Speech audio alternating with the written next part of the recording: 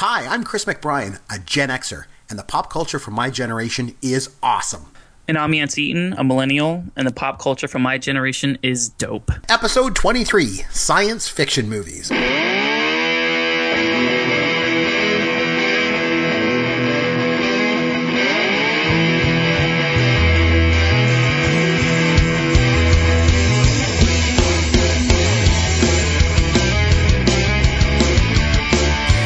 Chris McBrien here, along with Yancey Eaton. As always, is Pop Goes Your World, the pop culture podcast for the generations. Yancey, another great topic tonight, as always. But what's going on, man? What's going on in your world?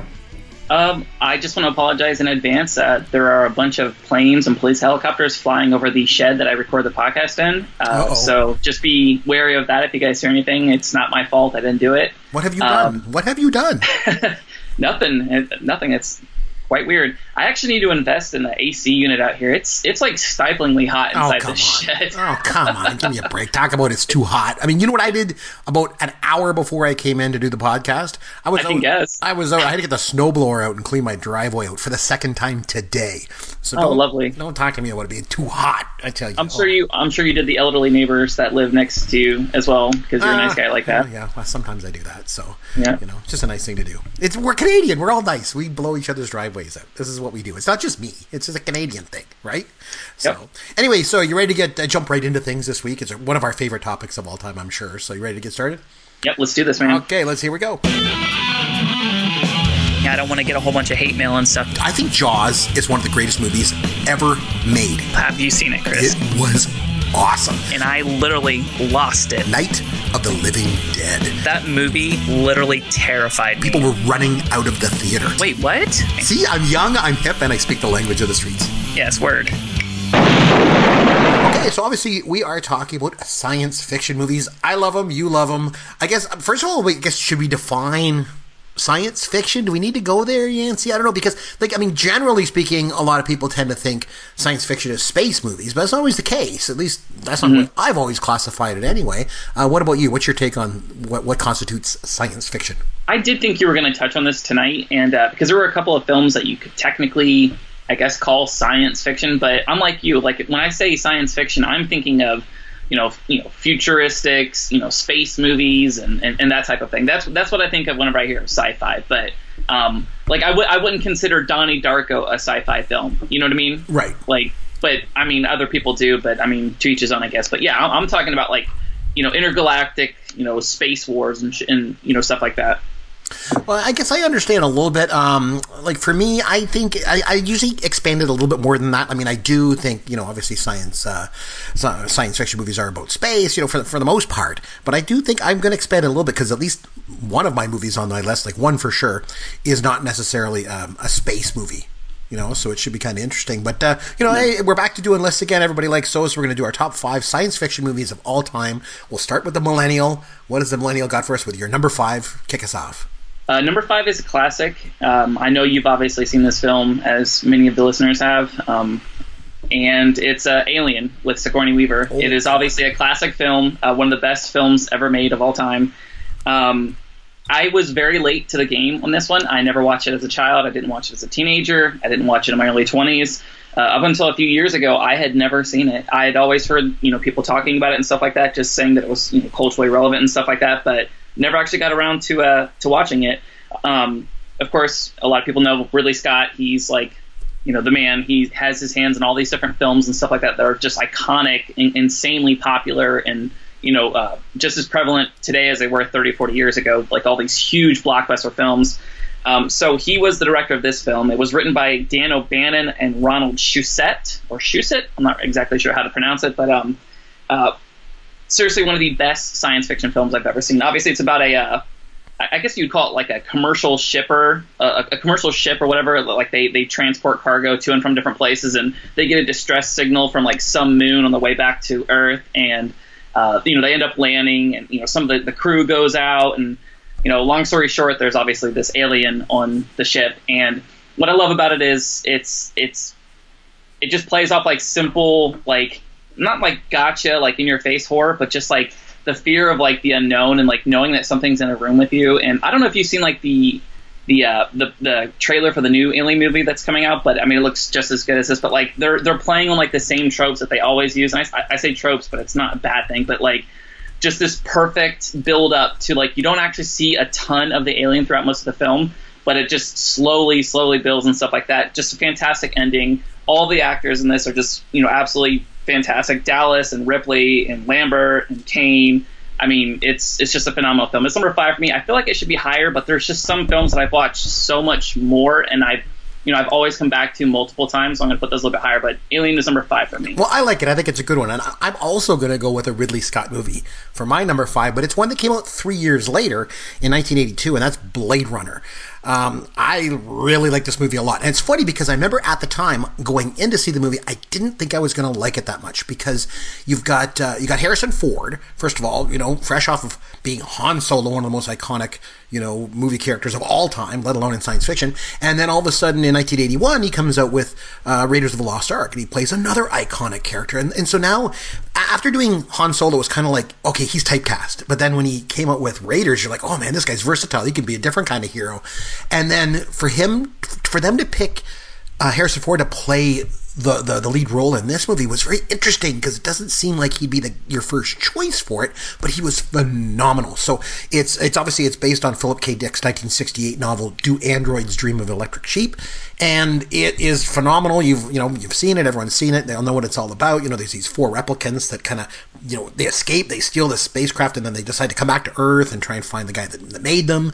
And then Harrison Ford's character is obviously he has to hunt them down, and then he has to try and kill them. And they're replicants, right? And then the whole mystery, with he falls in love with Sean Young's character, and then she's a replicant, and then even is he a replicant? Like all this, it's really neat. But one of the things I think I liked the most about Blade Runner was, we've talked about this on the podcast, quite a few times about how science fiction films used to always have a view of the future that was very, very sort of, cold and shiny and clean and all that kind of stuff. And Blade Runner comes along and basically says, no, man, it's not like that at all. It's like a dystopian future. It's like, it's dirty and there's like pollution and this is what the Earth has become. But there's still a lot of like there's advertisements everywhere, these neon lights and signs, and it's overpopulated. And so, I mean, I thought it was really good. And I remember when it first came out, it wasn't a huge hit, but it's, built into like a massive cult film ever since. But I really like it a lot, and I would suggest anyone to go back and watch it again. So that's my number 5, Blade Runner. All right, so number 4 for me is actually Blade Runner. Mm-hmm. I kind of knew we'd have a little bit of overlap here, just because, unlike other genres, like there's like a pantheon of films that are like at the very top of like almost any sci-fi nerds, like they're canon of the greatest sci-fi films of all time. So like I kind of expected this. I'm not going to go too much more in depth with this, but it is unusual, like to see Blade Runner, because this was basically like their adaptation of what the future was going to look like. But it's based in the year 2019, which obviously it's almost 2017 now, and look how completely different it is. You know what I mean? Like we're nowhere near the type of this advanced level of artificial intelligence where, humans are almost completely discernible, from androids and stuff like that living among us, and just like the cityscapes and stuff that they showed. I don't know. Have you seen an episode of the Kardashians? We're almost there. we're damn near there. We're close. Yep. It's only 2 years. You were talking about how like the grunge and stuff like that, like the cityscapes and like the neon lights and stuff like that. I think one of the most underrated aspects of this film, though, is how like weirdly beautiful it is. Just from like a cinematography standpoint, this is just, I mean, it's a stunning film. It's one of those things where like I remember watching it for the first time on Netflix, and I was literally I was watching it on my Mac, on my laptop, and I was just taking screenshot after screenshot after screenshot, just because like you were seeing all these images of like the cityscapes and stuff like that, and like just like really, really crazy lighting and stuff that like you really hadn't seen a whole lot of in the 80s at all. So like, I mean, it's just such a beautiful film. I said I wouldn't talk too long about it, and I'm rambling, but Blade Runner easily my number 4. Should have been a little bit higher probably, but like I said, I'm reserving the top couple of ones for movies that I've watched, through my entire childhood and stuff. So that's my number 4. But no, I agree. Like, especially the look of the film, it was so good. And, not to be overstated, it was nominated for 2 Oscars. It was nominated for Best Art Direction and Best Visual Effects. So, I mean, it was recognized as well for the way it looks. So definitely I agree with you. It was a good looking movie. Okay, my number 4. And this director is going to show up a few times on this list. By the way, before I get into even my number 4, I should mention, I did want to mention 2 sort of honorable mentions that didn't make the list. And both of them are really, really old. I just want to make sure, to kind of get a little bit of a plug in for some of the older movies that are out there. One's from 27, and that's Metropolis, and one's from 1933, and that's King Kong. Those are 2 movies that I just think are phenomenal science fiction movies, and both deserve a major, major plug. And, a little while ago, I went back and watched King Kong. My kid was watching King Kong from, 2004, 2005 when it came out, and... Like with Jack Black, that film? Yeah, the one with Jack Black, right? Mm-hmm. And so I felt it important to go back and watch the one from 33, and I went back and watched it. Man, I'm telling you what, it still holds up. That is absolute phenomenal movie making right there. Like, it's just phenomenal movie making. That's what movies are all about. Right there, 1933 King Kong. But anyway, number 4. So again, this director, as I mentioned briefly there, this director is going to show up a couple more times on my list because he's one of the best of all time, if not the greatest director that ever lived. And 1977, he came out with Close Encounters of the Third Kind. That's obviously Steven Spielberg's film.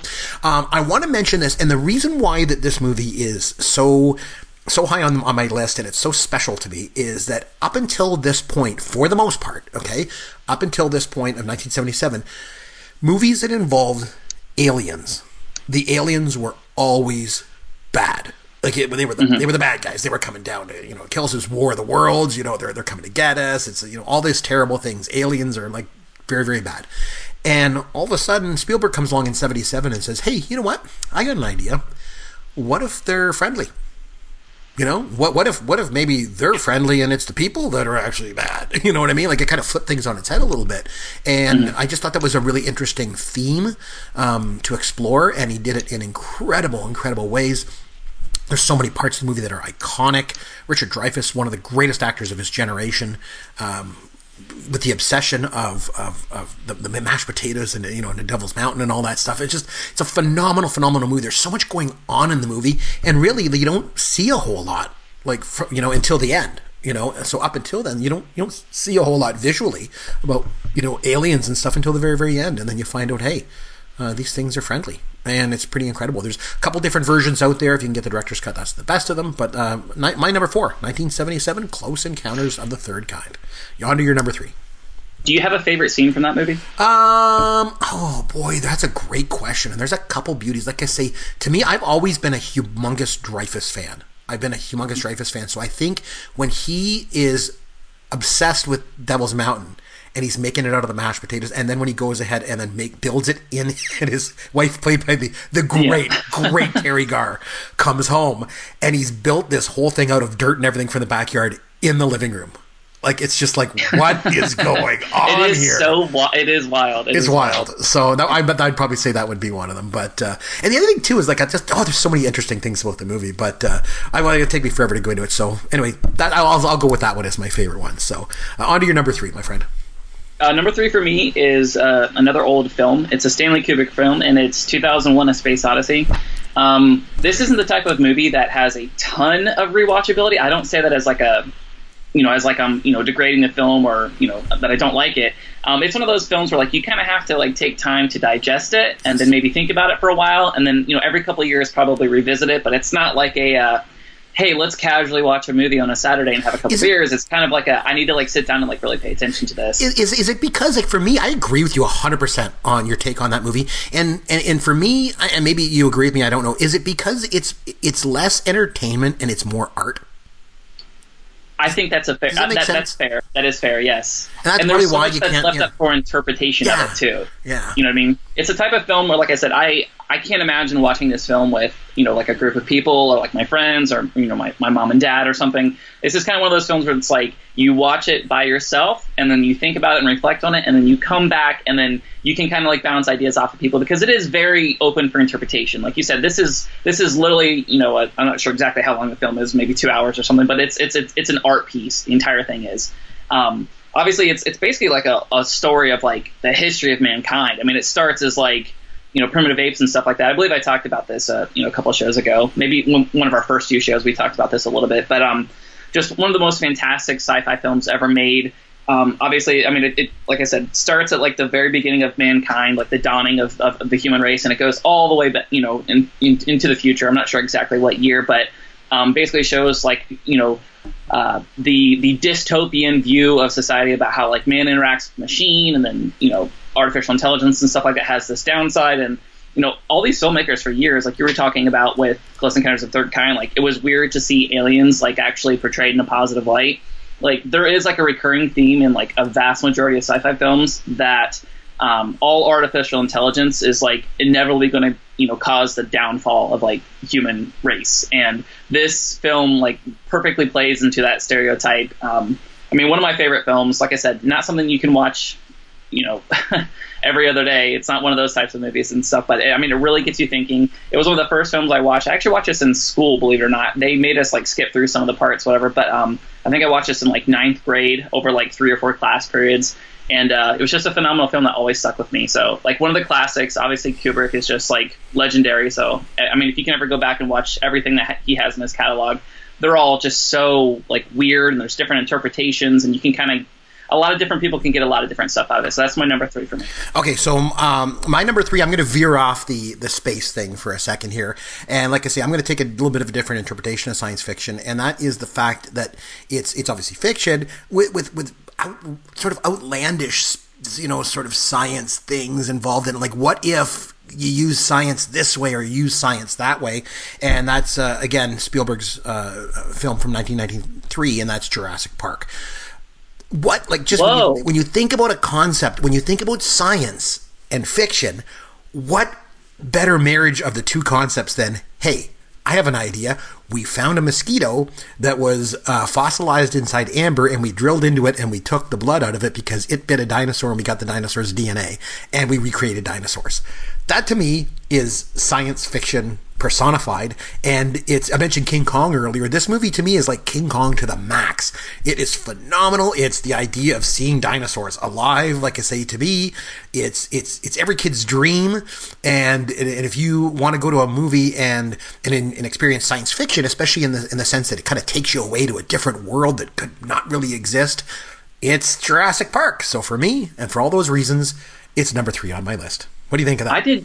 I did not expect you to go there with that, to be completely honest with you. I will say this, a lot of props to Jurassic Park for proliferating just really bad, like, junk science, for, like, teaching, like, a vast majority of the population that, like, something like that is actually possible.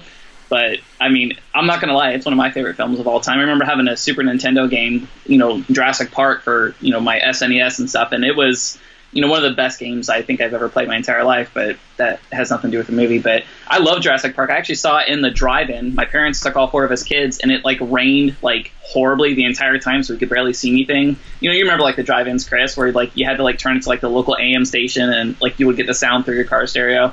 Like, Dude. I remember going to the drive-in when they didn't even have to use your radio. You had to use this speaker that was attached to a pole, and you took it off and you hung it on the inside of your window, and you rolled your window up. Oh wow, yeah, you're really living up the old school life. Yeah, man, I'm old. What can I say? I don't think we have anything like that in Florida. I mean, maybe we do, but nothing like that in my area anymore. And like, it's kind of weird, like little things like that you think about, like, wow, I just caught the tail end of that as a child. If I were born a few years later, I probably never would have got to experience that at all. So that's kind of cool, like neat little memory. But I love Jurassic Park. I'm not going to hate on that at all. It's really interesting that you went there. Like you said, you made that connection as like a science fiction film, which it very much is. But like, some people like to parse the two out, like space, sci-fi, and then everything else. But anyways, number 2 for me is a recent addition to like my favorite movies of all time. It's definitely in the top 10 for me. I'm not sure exactly how it stacks up, but I just had to mention it because over the last couple of years I've watched this film. I watched it in theaters I think 4 or 5 times. I watched it in IMAX. I watched it in the regular version. I'm obsessed with this film and just kind of like everything that it makes you think about. And that's Interstellar. It was directed by Christopher Nolan. I think it was actually written by him too. Yeah, him and his brother, Christopher Nolan and Jonathan Nolan. Obviously, a recurring theme with a lot of their films, like The Prestige, which we talked about last week, like with Inception. even with like Westworld, which his brother wrote, but I just finished watching season 1. It's amazing, by the way. We got to talk about that sometime. You have to watch it. But anyways, one of the recurring themes of all the work that they do is basically like time and perception, and how they manipulate time, and like they jump back and forth, and how different people can perceive things differently based on certain situations and different scenarios and stuff. And they're constantly back and forth and foreshadowing. With Interstellar, obviously, like, God, I say obviously is like a verbal crutch so much, because you have to break the habit. I have to like take a shot or something every time I say it. But basically, it's like in the near future, and the environment is basically collapsing. Crops are no longer growing. There's all kinds of problems going on, and they're searching for like a new planet to migrate the human race to. It's a really simple premise, but the way he manipulates, like I said, time, basically how like different celestial bodies super far away, depending on their size and the effect that gravity has on you, it basically like bends time. It's very much like Inception, where like a dream within a dream, or like 5 minutes on another planet, depending on how gravity interacts with you, basically could be 1,000 years. You know what I mean? It's a really, really crazy premise that it touches on wormholes and black holes, and like I said, quantum theory and stuff.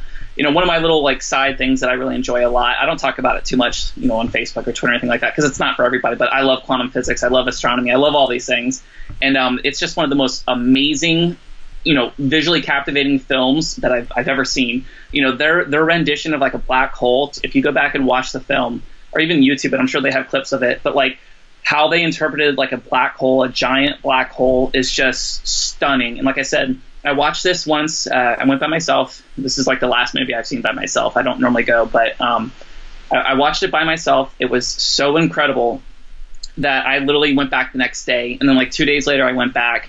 This movie's just stayed with me, and I just love it so much. So I can't recommend this enough. It didn't do nearly as good in theaters as I would have expected a film like this to do it. I mean, it didn't do bad, but I think this is one of those things within 10 to 15 years, this will become like a legitimate classic, where people will be talking about this as like one of the top 10 sci-fi films of all time. So Interstellar is my number 2. Okay, so keeping my run of Steven Spielberg movies, I'm going to keep another one for number 2. So in 1982, so Drew Barrymore, as you know, Drew Barrymore, she was a child actress, right? And she's from like Hollywood royalty, from the Barrymores. So in 1980, she was in a movie called Altered States. She was 4 years old. 2 years later, Spielberg, she auditions for a Spielberg movie in 1982, which he was working on, which everyone in Hollywood knew was going to be the huge blockbuster of the year. And it was a movie about ghosts called Poltergeist. And, everybody, like I say, knew this was going to be the big movie. Drew Barrymore, she came out and she auditioned for it. And he said to her, "You're not quite right for this part. But you know what? I'm also working on another movie on the side, and it's a small, low-budget movie. It's a personal film. It's more of a personal story, and I think that you're going to be perfect for that." So he cast her in my number 2 science fiction movie of all time, and that's E.T., that came out in 82. Was such a hit when it came out that it passed Star Wars as the highest-grossing film of all time.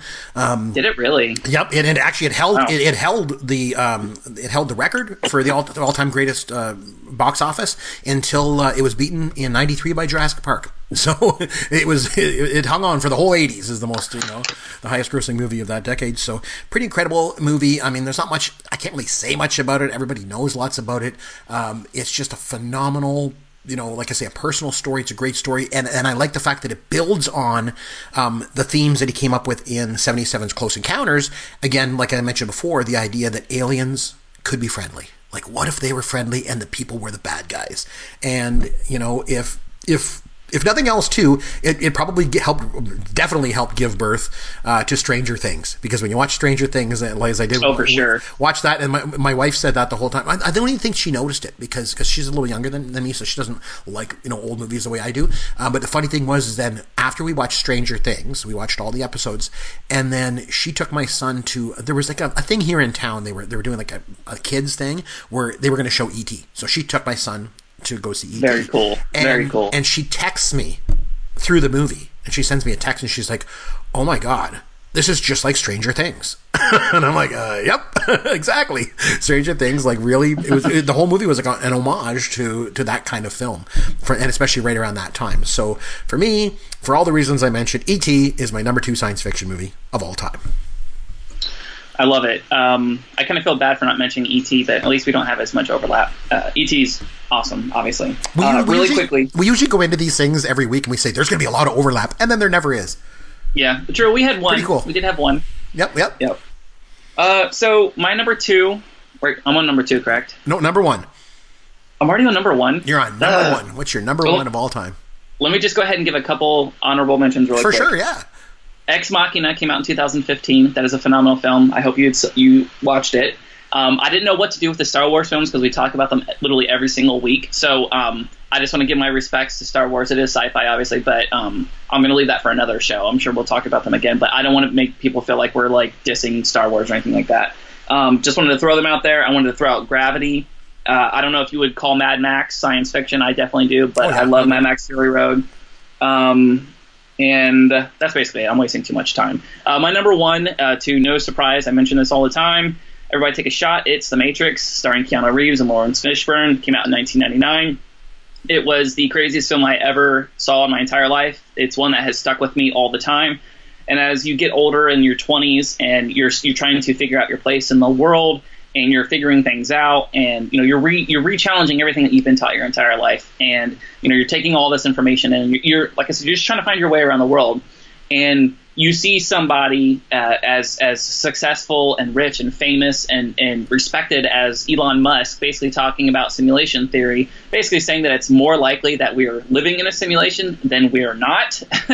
And it really messes with you on like those nights that you can't sleep. You just like lay up and think, all these different scenarios where we really could be living in a simulation. It sounds so far-fetched, but there are just endless websites and books and theses and just all these really, really in-depth scientists talking about this stuff, which just makes my head rattle all the more. But The Matrix is obviously just a fantastic science fiction film. The premise itself was something that we've never really seen prior to that. It was a totally original idea that since then, a lot of different films and franchises have kind of like, taken the reins and ran with it. I would love it's one of those things where like I wish almost that the film weren't released in 1999 and nobody kind of like stole that idea and like it was pushed out today, so we could have had that same storyline and that same like shock and awe when we watched it, but with like today's graphics. I still think the graphics are very good in that, and like the green glow of like the overall world and stuff like that, and glitches in the Matrix and seeing deja vu and how that's all explained.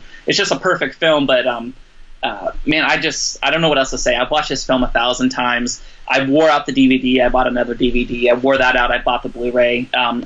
I don't say it'll always be my favorite film, but for the last 15 years it has been. So it's my number one is The Matrix. Okay, so I'm going to go where you said, you mentioned, and that's going to be with the Star Wars, the original trilogy. There's no question that's there, but I'm going to take it a step further because I'm going to kind of lump it all together and say the original trilogy belongs in number one. But We like Star Wars. I like Star Wars a lot. No two ways about it. We do. But I'm going to take it a step further because I'm going to say, actually, even though of those movies, and I've said before, Star Wars is my favorite, but The Empire Strikes Back, I think, is the greatest science fiction film of all time.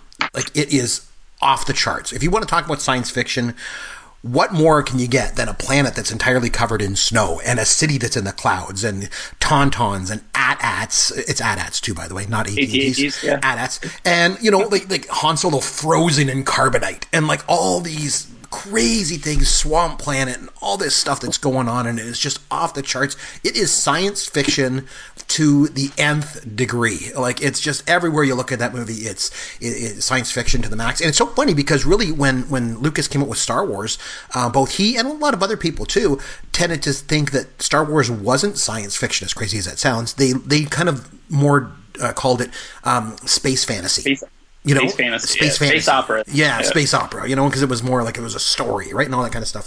But little did he know that the sequel, that he didn't direct, it was Irvin Kershner, obviously, but, the sequel to the movie would become the greatest science fiction film ever made, that probably ever will be made, and I'm going with The Empire Strikes Back as my number one science fiction movie of all time. So there we have it.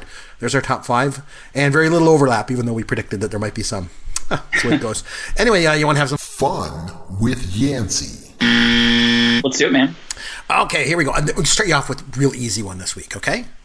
Mm-hmm. And I do consider this to be science fiction-y again because it involves time travel. So it's Back to the Future, my friend. In Back to the Future, Marty McFly he used Doc Brown's time machine to go back to the year 1955.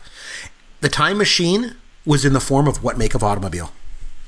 A DeLorean. Very good, yes. Yes. I start you off with an easy one, all right? So I saw the original DeLorean in a museum in Indiana with my family like years and years ago, and they said it was the only car in that museum that was worth less that day than it was whenever it was first produced. Isn't that wild? Oh, wow. Literally worth less. But wow, anyways. Figure. Yeah, because it was so expensive. I saw it at Fan Expo this past year, and Christopher Lloyd was there, and you could get a picture taken with him in the DeLorean. So, anyway, it was pretty cool. Okay, so I mentioned the Star Wars trilogy, the original trilogy, of course. None of that prequel crap is allowed anywhere near here. So, Darth Vader was played by English actor David Prowse. But Yancey, very easy one. Which actor provided his voice? Who, Darth Vader's? Yeah. James Earl Jones. Very good. Easy ones, okay? You mentioned 2001: A Space Odyssey, so you should very easily be able to get this one. What's the name of the computer that kills most of the crew? Very good. Well, HAL, can you expand that? Is it 9,000 or 3,000? Yes, it is. It's HAL 9000. 9,000. Okay, so there's this schlocky B-movie director from the 1950s. He directed such classics as Glen or Glenda and Plan 9 from Outer Space. Can you name the director? Did you say schlocky? Yeah, he's a schlocky B-movie director. What? That's a word? Yeah, I don't know. I made it up. I don't know if it is or not. I'm using it. Man, I don't know, Chris. What is it? I'll give you a hint. They made a movie about him in 1999, starring Johnny Depp. The movie's title was the director's name. I don't know. Ed Wood. Ed Wood was the director. Okay. Plan 9 from Outer Space. By the way, gotta watch it. You gotta watch it. Out there, the aliens are over there, and out there. Oh, the dialogue, and it's just so crazy. Oh, it's like the worst movie ever made, hands down. So Bela Lugosi is in the movie, okay? Because by this point, when they came out with the movie, Bela Lugosi was like a washed-up actor, so they were able to lure him to star in this stupid B movie that they were making, and he died halfway through the production. So you know what they did? They got another actor who was about a foot taller than him, walk around with a cape over his face so you could hit his face so you couldn't see that it wasn't Bela Lugosi. Seriously. Not even kidding. Yep. Oh, man, it was the worst movie ever made. Okay. The Terminator films, I think that's science fiction because, you got these cybernetic organisms called Terminators, right? And they got to travel back. That would qualify, yes. Yep. Correct. So the Terminator has to go back in time to kill a woman and her son. What was the last name of the mother-son pair? Connor. Yes. Okay. And just a last easy one. In Blade Runner, what's the term that's given to the androids in the movie? Oh my God! I just was reading this. And I just mentioned it earlier in the podcast too. So. Damn it, Chris! Why do you do this to me? It's replicants. Replicants, yes. Fugitives and replicants. It's all good. But anyway, as I mentioned, it's science fiction, man. We love it. We love lots to do with it. And it's funny, I think we try to go a single week without mentioning Star Wars. It's never going to happen, right? So that's the way it is. Hey, if you want to reach out to us on Twitter, if you agree or disagree with any of our lists, we hope that you do agree or disagree for that matter. You can always get us on Twitter at Yancey Eaton or at C. McBrien. Just remember, McBrien is IEN. Or you can always shoot us an email, Chris or Yancey at popgoesyourworld.com. This is Chris McBrien saying thanks for listening to Pop Goes Your World, the pop culture podcast for the generations. Thank you for listening to the Pop Goes Your World podcast. Continue the conversation on Twitter at C. McBrien or at Yancey Eaton. Please consider leaving a review for the podcast on iTunes or wherever you download and listen to the show.